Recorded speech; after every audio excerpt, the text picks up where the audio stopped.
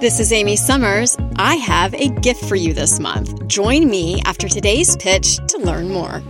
Thanks for joining me in this series exploring Word of the Year goals. Before you panic, if you missed any of our previous episodes in this series, simply go to inicivox.com, that's INICIVOX.com, and subscribe using the discount code MENTOR15 to get a free month of mentorship.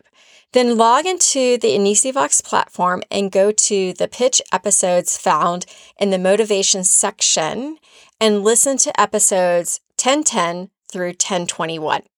It's rewarding to look back on the words you select for each year and measure them against how far you have come and what you have accomplished as a result. For me, word goals tell a story of who I was and who I am today. What word will contribute to my career journey in 2024? Connect with me on Facebook or Instagram at Amy Summers NYC, and you'll find out soon.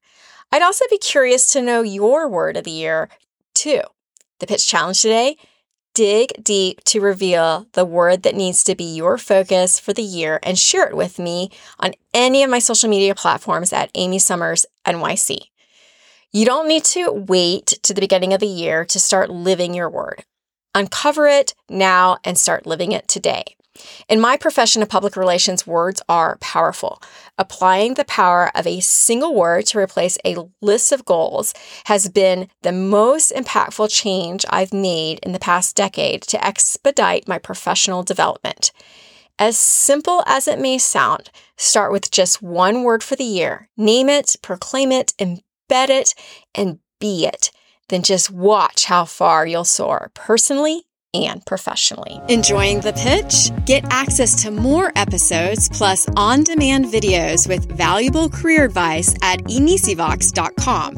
Go to INICIVOX.com and subscribe with discount code MENTOR15 to get 1 month for free, a gift to you from me.